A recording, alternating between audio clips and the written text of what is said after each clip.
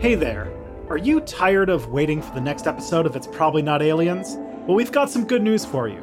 On Nebula, our streaming service, you can get access to all our episodes a week early.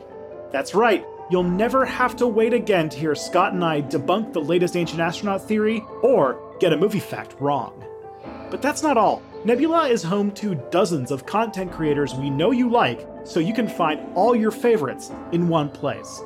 Plus, we post content on there that you won't find anywhere else. And the best part?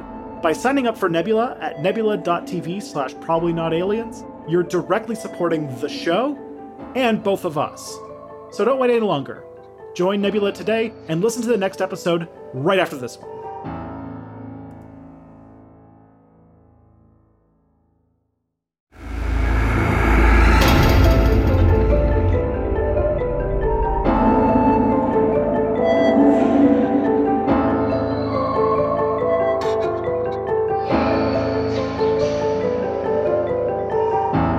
Well, hello, everybody. You'll first be not hearing Scott. Scott is not available tonight, but I have a very special guest for you. I am very excited about this. I want to introduce Lena Vincent, a astrobiologist, to talk about, we've talked a lot about on this show, about times when it was probably not aliens, but maybe this time we can talk about the times when it might actually be aliens and what that might look like. So yes, welcome to It's Probably Not Aliens. Thank Lena. you. Thanks for having me. Now, I found you because I was scrolling through TikTok one day, as you do, and the masterful algorithms that tell you and give you things came across you doing a series that seems to be doing very well, where you basically take science fiction aliens and rate them on a scale of plausibility, coolness factor, and what's the third one? Creativity. Creativity. There you go.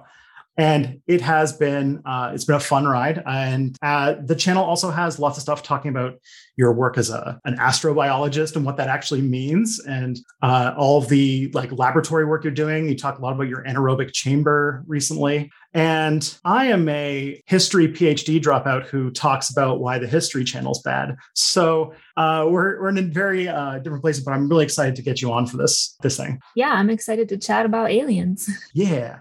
I imagine you think about them a lot, given your line of work. Yeah, but probably not in the way a lot of people think. Yeah, for real.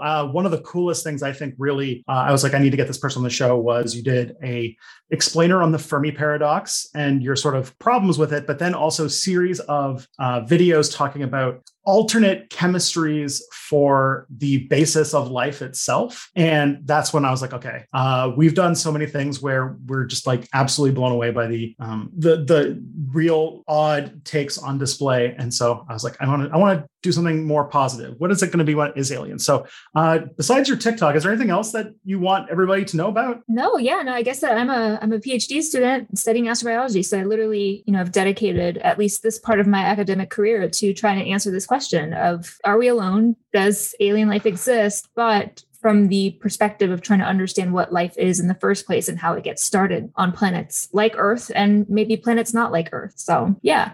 Now, out of academic curiosity, this feels like a super interdisciplinary field, I would imagine. Oh, it absolutely is. I mean, you can think if you're trying to answer questions like what is life and are we alone, that is far beyond the scope of a single discipline. So it really does take integration of approaches and people who have lots of different areas of expertise.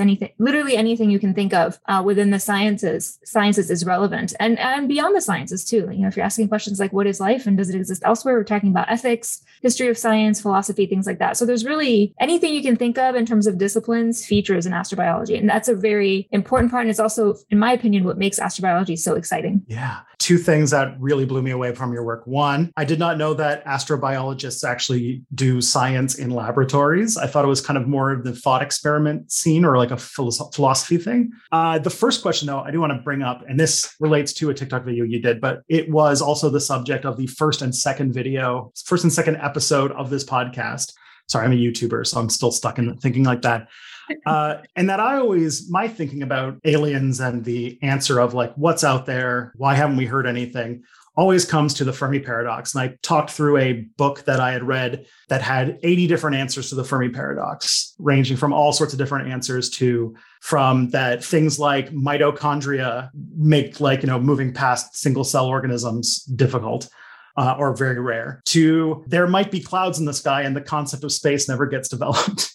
So, but then you made a really interesting video where you said that the Fermi paradox makes a lot of assumptions and that great filters make a lot of assumptions. And TikTok only lets you talk for about 3 minutes. So I want to learn a lot more about that if I can. So please, I'd like to hear what your take on the Fermi paradoxes there. Yeah, sure. So I think, the TLDR is I think that the Fermi paradox is a really interesting way of thinking about this question of if we aren't alone, why haven't we found evidence of that fact? And I think it's really interesting to speculate based on what we currently understand about why that might be, and use these kind of probabilistic frameworks, right? Because that really is ultimately what the Fermi paradox is. It builds off of things like the Drake equation that give us some broad sense of what we should expect in terms of the frequency of technologically advanced life existing. The problem with probabilistic frameworks is you have to make assumptions, right? You have to actually embed assumptions to come up with numbers at the other end. And I think, what I tried to express in that video is that we don't know nearly enough. In fact, I would say we know close to nothing about any of the things that would need to be put into those equations to give us a scientifically accurate answer. And so as a result of that, I don't find things like the Fermi paradox, the Drake equation, the great filters, particularly useful scientific concepts in that they can't really guide research on the subject because we're missing a lot of key information and a lot of fundamental understanding about what life is in the first place, which, when it comes down to it, we don't actually know what it is other than kind of our subjective experiences and this one example of life that we have here on Earth. So I think that all of those things are really interesting to think about. And they're very thought-provoking. And I think they make for great sci-fi stories. And, they kind of make us lean towards optimism or pessimism, depending on who we are and how much weight we put behind them. But as scientific concepts, I don't think they do very much in terms of guiding astrobiologists in how they should actually go about looking for life elsewhere. I think that's kind of my general take on that is that I think they're really cool to think about, but not super scientifically useful. No, that is the very scientist answer. Like, it's an interesting philosophical thing, but I can't answer this question with an experiment. It's, I guess, not falsifiable, right? Yeah. So, and like a few of these, and great filters are sort of in the same thing with assumptions and things like that. Because I remember my moment where I was like, oh, we are probably pretty alone out there was when I heard about mitochondria and how they were like a really, really low chance of really happening. And I was like, yeah. Oh, go ahead. So that's the kind of assumption that I think is problematic because based on, the history, the extant life we have today, and based on the kind of inferred evolutionary relationships that we can kind of extract from extant life and work our way backwards and things like that, with the conceit of hindsight, it does appear that event, right, that engulfment of an ancient archaean engulfing an alpha proteobacterium, which became mitochondria, seems really rare because we only have evidence of it happening once. But that's in the lineage of shared ancestry that gave rise to life as it exists today. We don't know if similar kinds of engulfments might have happened either in parallel or before that one particular instance of engulfment that we now have evidence of in extant life. And yes, we haven't observed those kinds of engulfments happening now, but there could be lots of explanations for that, right? Maybe we're just not looking in the right place. Maybe they are happening and we just don't see them. Maybe the conditions of, the Earth on a global scale is not conducive to those kinds of engulfments. Maybe the right kinds of selective pressures are not currently acting. And in fact, similar kinds of engulfments have happened multiple times in the history of life. They gave rise to plastids, chloroplasts in plants. There have been secondary endosymbioses. So the point I'm trying to make is that what appear to be rare events, we don't actually have very much scientific evidence to suggest that that's the case. It's kind of cliche, right? But absence of evidence isn't evidence of absence. And that's absolutely the case for events like these. So I think those are the kinds of assumptions that I think we still have a lot of work to do before we can actually say that with any kind of certainty. Fair.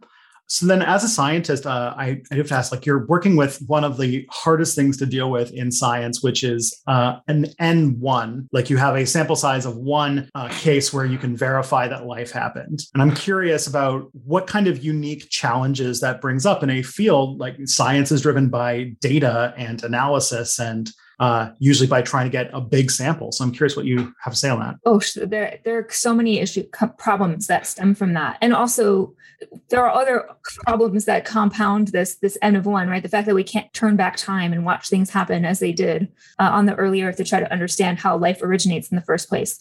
The fact that, life tends to operate, at least in terms of its evolutionary history, is very long and drawn out, right? And far beyond the scope of a single lifetime.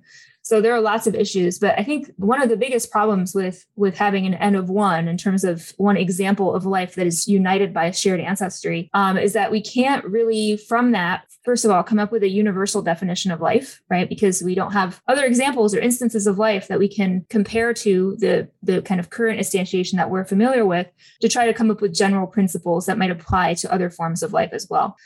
We also, depending on some philosophers of science, they would go as far as saying that we don't even know if life is definable. So not only can we not perhaps have a definition of life, we don't even know if life is a definable thing, because we don't know if it represents a real or natural category that is actually beyond just the subjective kind of perception that we have as human beings.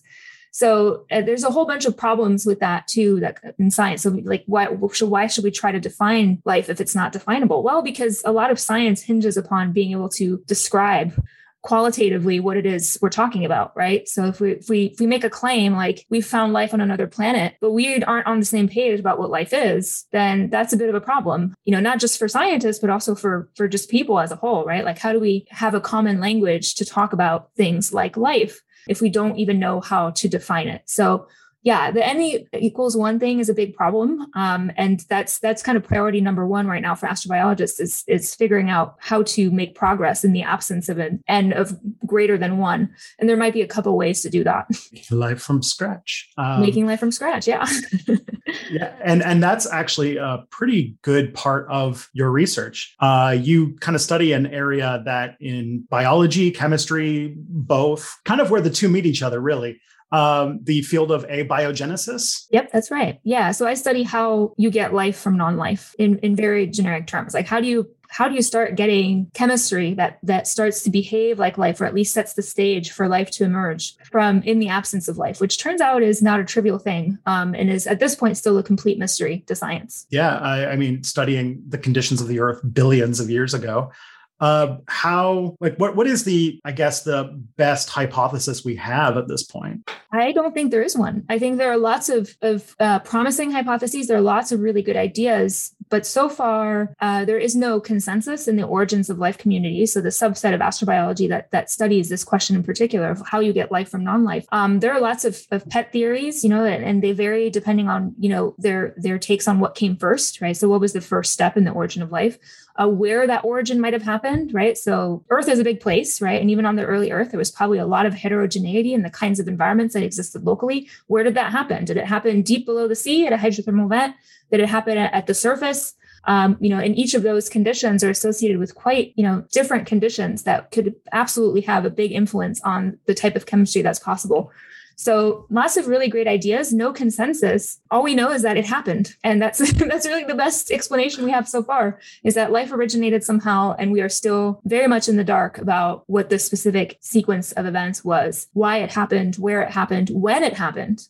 So unfortunately, no good answer, just lots of good ideas. Interesting. And I imagine as a scientist, you love the mystery of investigating that. Then I know that your research specifically goes into it because you talk about your anaerobic chamber and stuff like that, where you're recreating early Earth's atmosphere and stuff like that. Can you tell us a little bit more about like how you're specifically trying to hack at this question? Yeah. So as I said, everyone kind of has their favorite hypothesis about how this happened. And the one that we're exploring in our lab is that the first step in the origin of life was the appearance of basically mixtures of chemicals that could cooperate with each other in a way that maintained the entire group of chemicals in a very kind of defined little environment, so that they could grow and become increasingly complex over time. And so we are basically trying to validate this model that we have for the appearance of life in the absence of a prior living process from these very simple chemical networks that are built from materials that we hypothesize based on what's currently known about the early Earth might have been present. And we try to recreate those conditions as best we can in a laboratory setting. And one aspect that we were trying to recreate is the fact that the early Earth had very little to no atmospheric oxygen in its atmosphere. And so because oxygen is a very special element, right? It's very reactive. We have to account for that, right? So if we introduce oxygen in our experiments, that's a big thing that probably will influence the results of our experiments in a way that might not be representative of how things might have happened on the early Earth. So that's kind of a general picture of what we're doing, is just trying to recreate early Earth conditions and see if we find evidence of these kind of early chemical networks that displayed key properties of life. Now, this might speak to just how outdated my knowledge is on this topic, but I seem to recall there being thoughts that lightning would have been involved in this. How do you make lightning in your lab? So we don't, which is very sad because I love lightning. I would love to simulate lightning. Turns out it's pretty dangerous to do and requires some pretty kind of sophisticated setups to do safely to be OSHA compliant. But so what we do basically is we assume that the processes like lightning or spark discharge driven synthesis of life's building blocks has already happened. So the experiment that most people are familiar with is this Miller-Urey experiment, which was the first demonstration that you could make a lot of life's building blocks, things like amino acids, nucleotides, in the absence of life, which at the time was not a trivial thing, right? That when those experiments were done, it was thought that kind of if you could explain the origin of those molecules, you could explain the origin of life. Turns out we know that's not true, because we know you can make those molecules in the absence of life. The bigger question is, how do you get those building blocks to assemble or organize into systems that can do the characteristic processes of life, things like evolution, self-propagation, growth, things like that. So that's what we're trying to do. So we're taking the outputs of experiment like that, the Miller-Urey experiment that involve lightning, and saying, okay, well, now what, right? How do you take this flask of amino acids, which, yes, are related to life in the sense that a lot of life's molecules are made out of those amino acids, but those aren't life, right? That beaker or flask of amino acids is not life. How do you get life out of that? That's what we're trying to do in my lab. And now, because I do remember in the past that there was the moment where we didn't have a definition for what a planet was. And then when we defined it, it made everyone very much up in uproar because Pluto got demoted. But and you just mentioned that we don't have a working definition of life. So how would you know if your experiment's successful?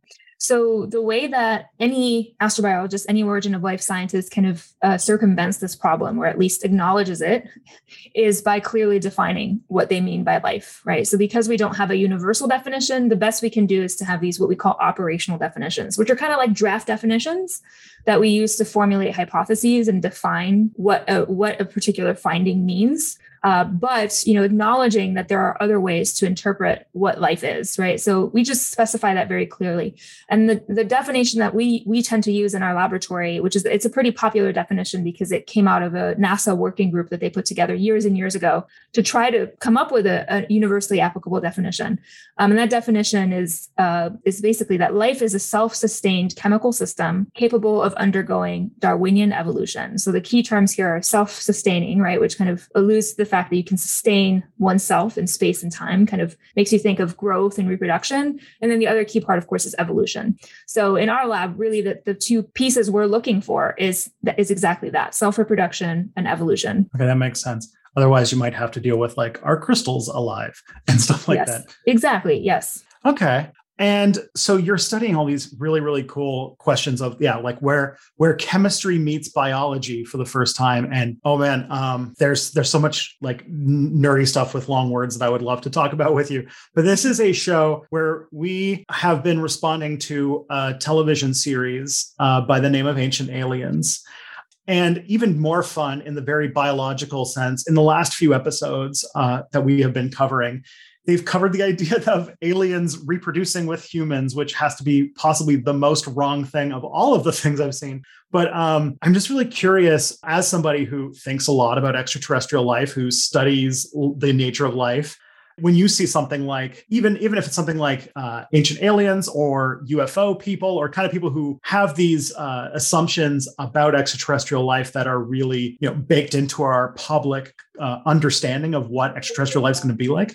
Where do people in your field sort of feel about this kind of aspect of the cultural understanding of something that you're like, it's your 9 to 5, or you're a grad student, your 9 to 9 job? Yeah, it's really interesting because I think, and I don't want to speak for all astrobiologists, of course, but it's funny because these specific representations of aliens and discussions about aliens really don't feature in our discussions at all, right? We really are trying to tackle this from a scientific perspective, and that leads us to very specific hypotheses and different, scenarios for what alien life might look like and our potential interactions with it. But the UFO stuff and the ancient alien stuff is so far beyond what we can reasonably consider scientifically that it just isn't part of our, it's not ever something I really think about, besides maybe as a source of entertainment.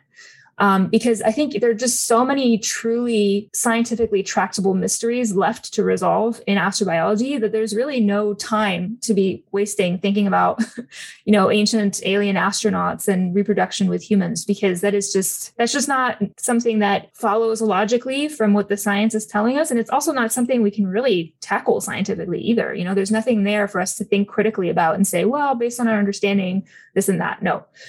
So I think it's really fun. I find it very entertaining for various reasons, but it's just so far removed from what an astrobiologist thinks about on a daily basis that it really doesn't feature prominently, at least in my mind. And I assume, other astrobiologists, at least in academia, are at least as busy as I am, if not more. So I imagine that's also the same for them. Do you have much crossover or relationship with like SETI people? So I do have colleagues who are involved with SETI, because my specific work is more trying to understand this question of, what is alien life and how can we define alien life based on our understanding of life here on Earth and how it originated and what different ways there might be for life to be alive, including alternative chemistries. I don't often think about this question of searching for, technologically advanced life or even intelligent life. So it does not, I don't do any work directly myself with SETI or with people who work with SETI, but I do have colleagues that do. Yeah, I'm pretty sure you'd be just as excited if we were to find that anyway. Absolutely. Yeah. So I guess like the one thing, and I kind of wanted to veer into this question because you'd probably be the best person, one of the best people in the world probably, to answer what kinds of things would happen when it actually is aliens this time. Like I've been around, one of my inspirations for this podcast was the Oumuamua flyby and how some people still to this day are thinking some stuff about solar sails. I don't know how to feel about that because I'm a history major. So, but like, I think about things like how we're always hearing news stories because it seems like science journalists, if you can make the headline sound as much like aliens as possible, then go through it. Like there's this recent story with radio signals or something like that coming from the center of the galaxy. What kinds of language for us lay people should we look out for to see that something might be legit, like that they're really onto something? Say, what's the new Kepler called? The James Webb Space Telescope. Yeah, like if James Webb finds something that's legit, or if say you're really excited about the mission, potential missions to places like Enceladus or Europa. What would be the things to look out for when like, oh no, this is a legit thing? Yeah, so I think there are a few scenarios, but the two big ones and the kind of language you might expect to hear if such a discovery is made might vary depending on those two scenarios. So one is if we find evidence of life here within our solar system through some kind of in situ mission that we've deployed. So things like a rover or a quadcopter, like we're going to be sending to Titan, where a robot, some kind of robotic lander is present there and sending us back a signal, but it's taking kind of in situ measurements. Versus things like what James Webb is going to be looking at, which are planets much, much farther than what's in our solar system, exoplanets, so extrasolar systems, which we would call remote detections, right? So you can actually do remote detections for objects in the solar system as well. But at least for exoplanets, right now our observations are limited to this kind of remote format. Either way, though, one of the big things you might hear is biosignature. Biosignature, sometimes also called a biomarker. Biosignature is a slightly more kind of general term for any kind of observable or measured thing, whether that's a pattern, a chemical trace, a specific signature of some kind embedded in isotopes, fancy things like that, that can only be produced by life. things that we have identified as being, I guess, smoking guns for life that can't easily be explained by alternative non-living processes. So a biosignature is as a word that might feature in a headline. A key biosignature detection made on Mars suggests, evidence of past or present life, something like that. And so biosignatures come in many, many different flavors, right? Some of those can be detected in situ using in situ measurements. Some of them can be done remotely. So the thing that James Webb is primarily going to be looking for are biosignature gases present in exoplanet atmospheres, because that's really the only thing it can gather. Yeah, because I do recall hearing that there was something like this in regards to Venus's atmosphere about a year ago. Right. Yeah. So that was the phosphine gas detection in its atmosphere. It turns out that was a bit controversial. There's question about whether that detection was actually made, if it was an artifact from the data processing or the actual data collected itself. But is sort of touted as a biosignature gas. Now, I think that story highlights a big problem, which is that we don't currently have good, reliable biosignatures, even for life as we understand it, which is pretty incredible if you think about it, that we don't have really good, solid smoking guns for life, even as we understand it, which, as you might imagine, gets even more complicated when you're talking about forms of life that don't share ancestry with life here on Earth. How could you possibly come up with a measurement, something we can detect objectively that gives us incontrovertible evidence of life? And that is the crux of the problem. That is the biggest issue we have in astrobiology right now, is coming up with those biosignatures. But that is probably the word that I would look out for in headlines. Mm-hmm. And I know that Enceladus and Europa are like the two good candidates because of they kind of get molded like pizza dough by Jupiter's gravity. And so I also know that those have, I think it's called cryovolcanism, like they have ice volcanoes. Has that shown anything at least interesting? Yeah. So when Cassini was active, so it was a probe sent primarily to explore, the outer solar system, Saturn, it actually did a few flybys through the plumes of ice that are ejected from this kind of cryovolcanic activity at the south pole of Enceladus, which is a moon of Saturn. So it flew through these plumes of ice that are thought to originate from Enceladus' subsurface ocean. It actually made a lot of interesting detections, some inorganic things, but also some organic molecules that resemble lipids. So that's really promising. Now, of course, I should say that the detection of organics doesn't equal the detection of life, but it is very promising. It does suggest that conditions on Enceladus are conducive to the production of things we know are associated with life here on Earth. So that's very promising, and part of the reason I'm so excited about these icy moons. Yeah, that's a really good answer. I'm trying to think. I can't think of anything great follow-up to that. Yeah. But the other thing is that you are very invested in science communication. I did all the research. I found the old PowerPoint TikToks from when you were first starting. But like, you've made science communication a pretty big part of your work, and I really appreciate that as someone who appreciates science while being firmly stuck in the humanities. But I am curious about how you got into science communication, and specifically about how you decided to do TikTok specifically. Yeah, so I've been doing science communication for a while, long before I started doing so on TikTok. But I was doing it through, I guess, what I would consider more traditional channels. So doing a lot of outreach here locally, at places like retirement homes, schools, and just getting the word out there about my research, but also just astrobiology in general. And that's something I've loved to do, since as long as I've been a scientist. I guess, how did I transition to TikTok? Well, so last year I downloaded it around the same time a lot of other people did, just as a form of entertainment, just to consume humorous TikToks and content. And I guess it was towards the end of the summer this year that I stumbled upon a side of TikTok I hadn't really seen before. And that was this Learn on TikTok movement. So it wasn't just, funny stuff. It was actually educational stuff relating to things all the way from, how to create a budget, how to use this photo editing software, where people were just sharing their expertise in a very bite-sized fashion. And I thought, wow, that's so interesting. I did never consider TikTok as an educational platform. And I'm not sure what compelled me to post that first video about PowerPoint. I don't know. I felt like, TikTok needs to know about this PowerPoint history that most people don't know about.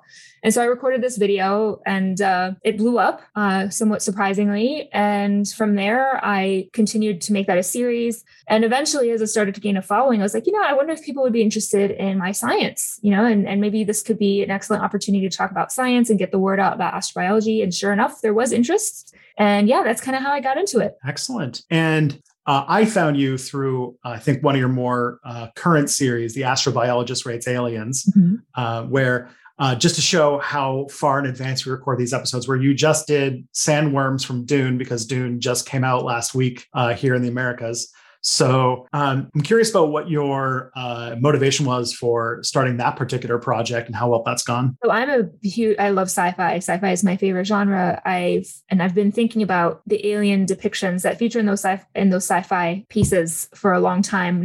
But for most of my life, not as an astrobiologist. And I think the first time I had that idea was when I was watching similar series, on YouTube, things from Wired and GQ, where they have an expert in something come react to different scenes and films that have to do with their area of expertise. And I was like, oh, it's interesting that they haven't had an astrobiologist, come and rate alien movies. And so I was kind of inspired by that, had some long-term plans to do that on YouTube. Even before I started my TikTok. And when I started to amass a TikTok following, I was like, this would actually be a really excellent way to draw people in to astrobiology, right? Because people love sci-fi, regardless of whether they know that astrobiology is a thing or whether they're interested in astrobiology. So this might be an excellent entry point to get people to show them that astrobiology, this area of expertise, is a real thing that you can do, that anyone can do, right? If they're interested in doing so. And so, yeah, that's kind of how the idea came about. I thought it would be fun kind of for selfish reasons, because I want to rate aliens, but also as a potential tool to hook people into learning more about astrobiology. Yeah, and you haven't just done the classics. You've done, I think you did one from the video game Halo. I think you did a Mass Effect one. And and recently you did Dune, which that's a classic. So it's been a really good series. To kind of round out the conversation, I would love to hear what kind of thing about astrobiology you wish more people knew about. Yeah, well, first, I wish more people knew it was a thing, a real area of science that one can pursue as a scientific career, because it's still an up and coming field that a lot of even other scientists don't know about. So, that was really one of the primary motivations behind starting to talk about astrobiology on my TikTok channel, is to just get the word out and use the reach potential that TikTok has, that I think is sort of unique to it compared to other social media platforms, to really just get the word out there about astrobiology. So I think that's number one. And then the other thing is that there are just so many exciting opportunities, to do things like work with lots of scientists from lots of different fields, be really at this nexus between different disciplines. And because of that, there being a lot of jumping off points, right? So even if you don't stay interested in astrobiology for your entire career, you can jump into different things. So it's a very versatile area of research that in and of itself is super interesting, but there's lots of potential to cross over to other areas of science. So I think, just knowing that there's a very fruitful career potentially in astrobiology for people who are interested in doing research. Yeah, maybe if one of those missions to Enceladus actually gets greenlit, there might be a lot of desire for trained astrobiologists, and a PhD does not take, it's not quick. So get in while the getting's going. Absolutely. All right.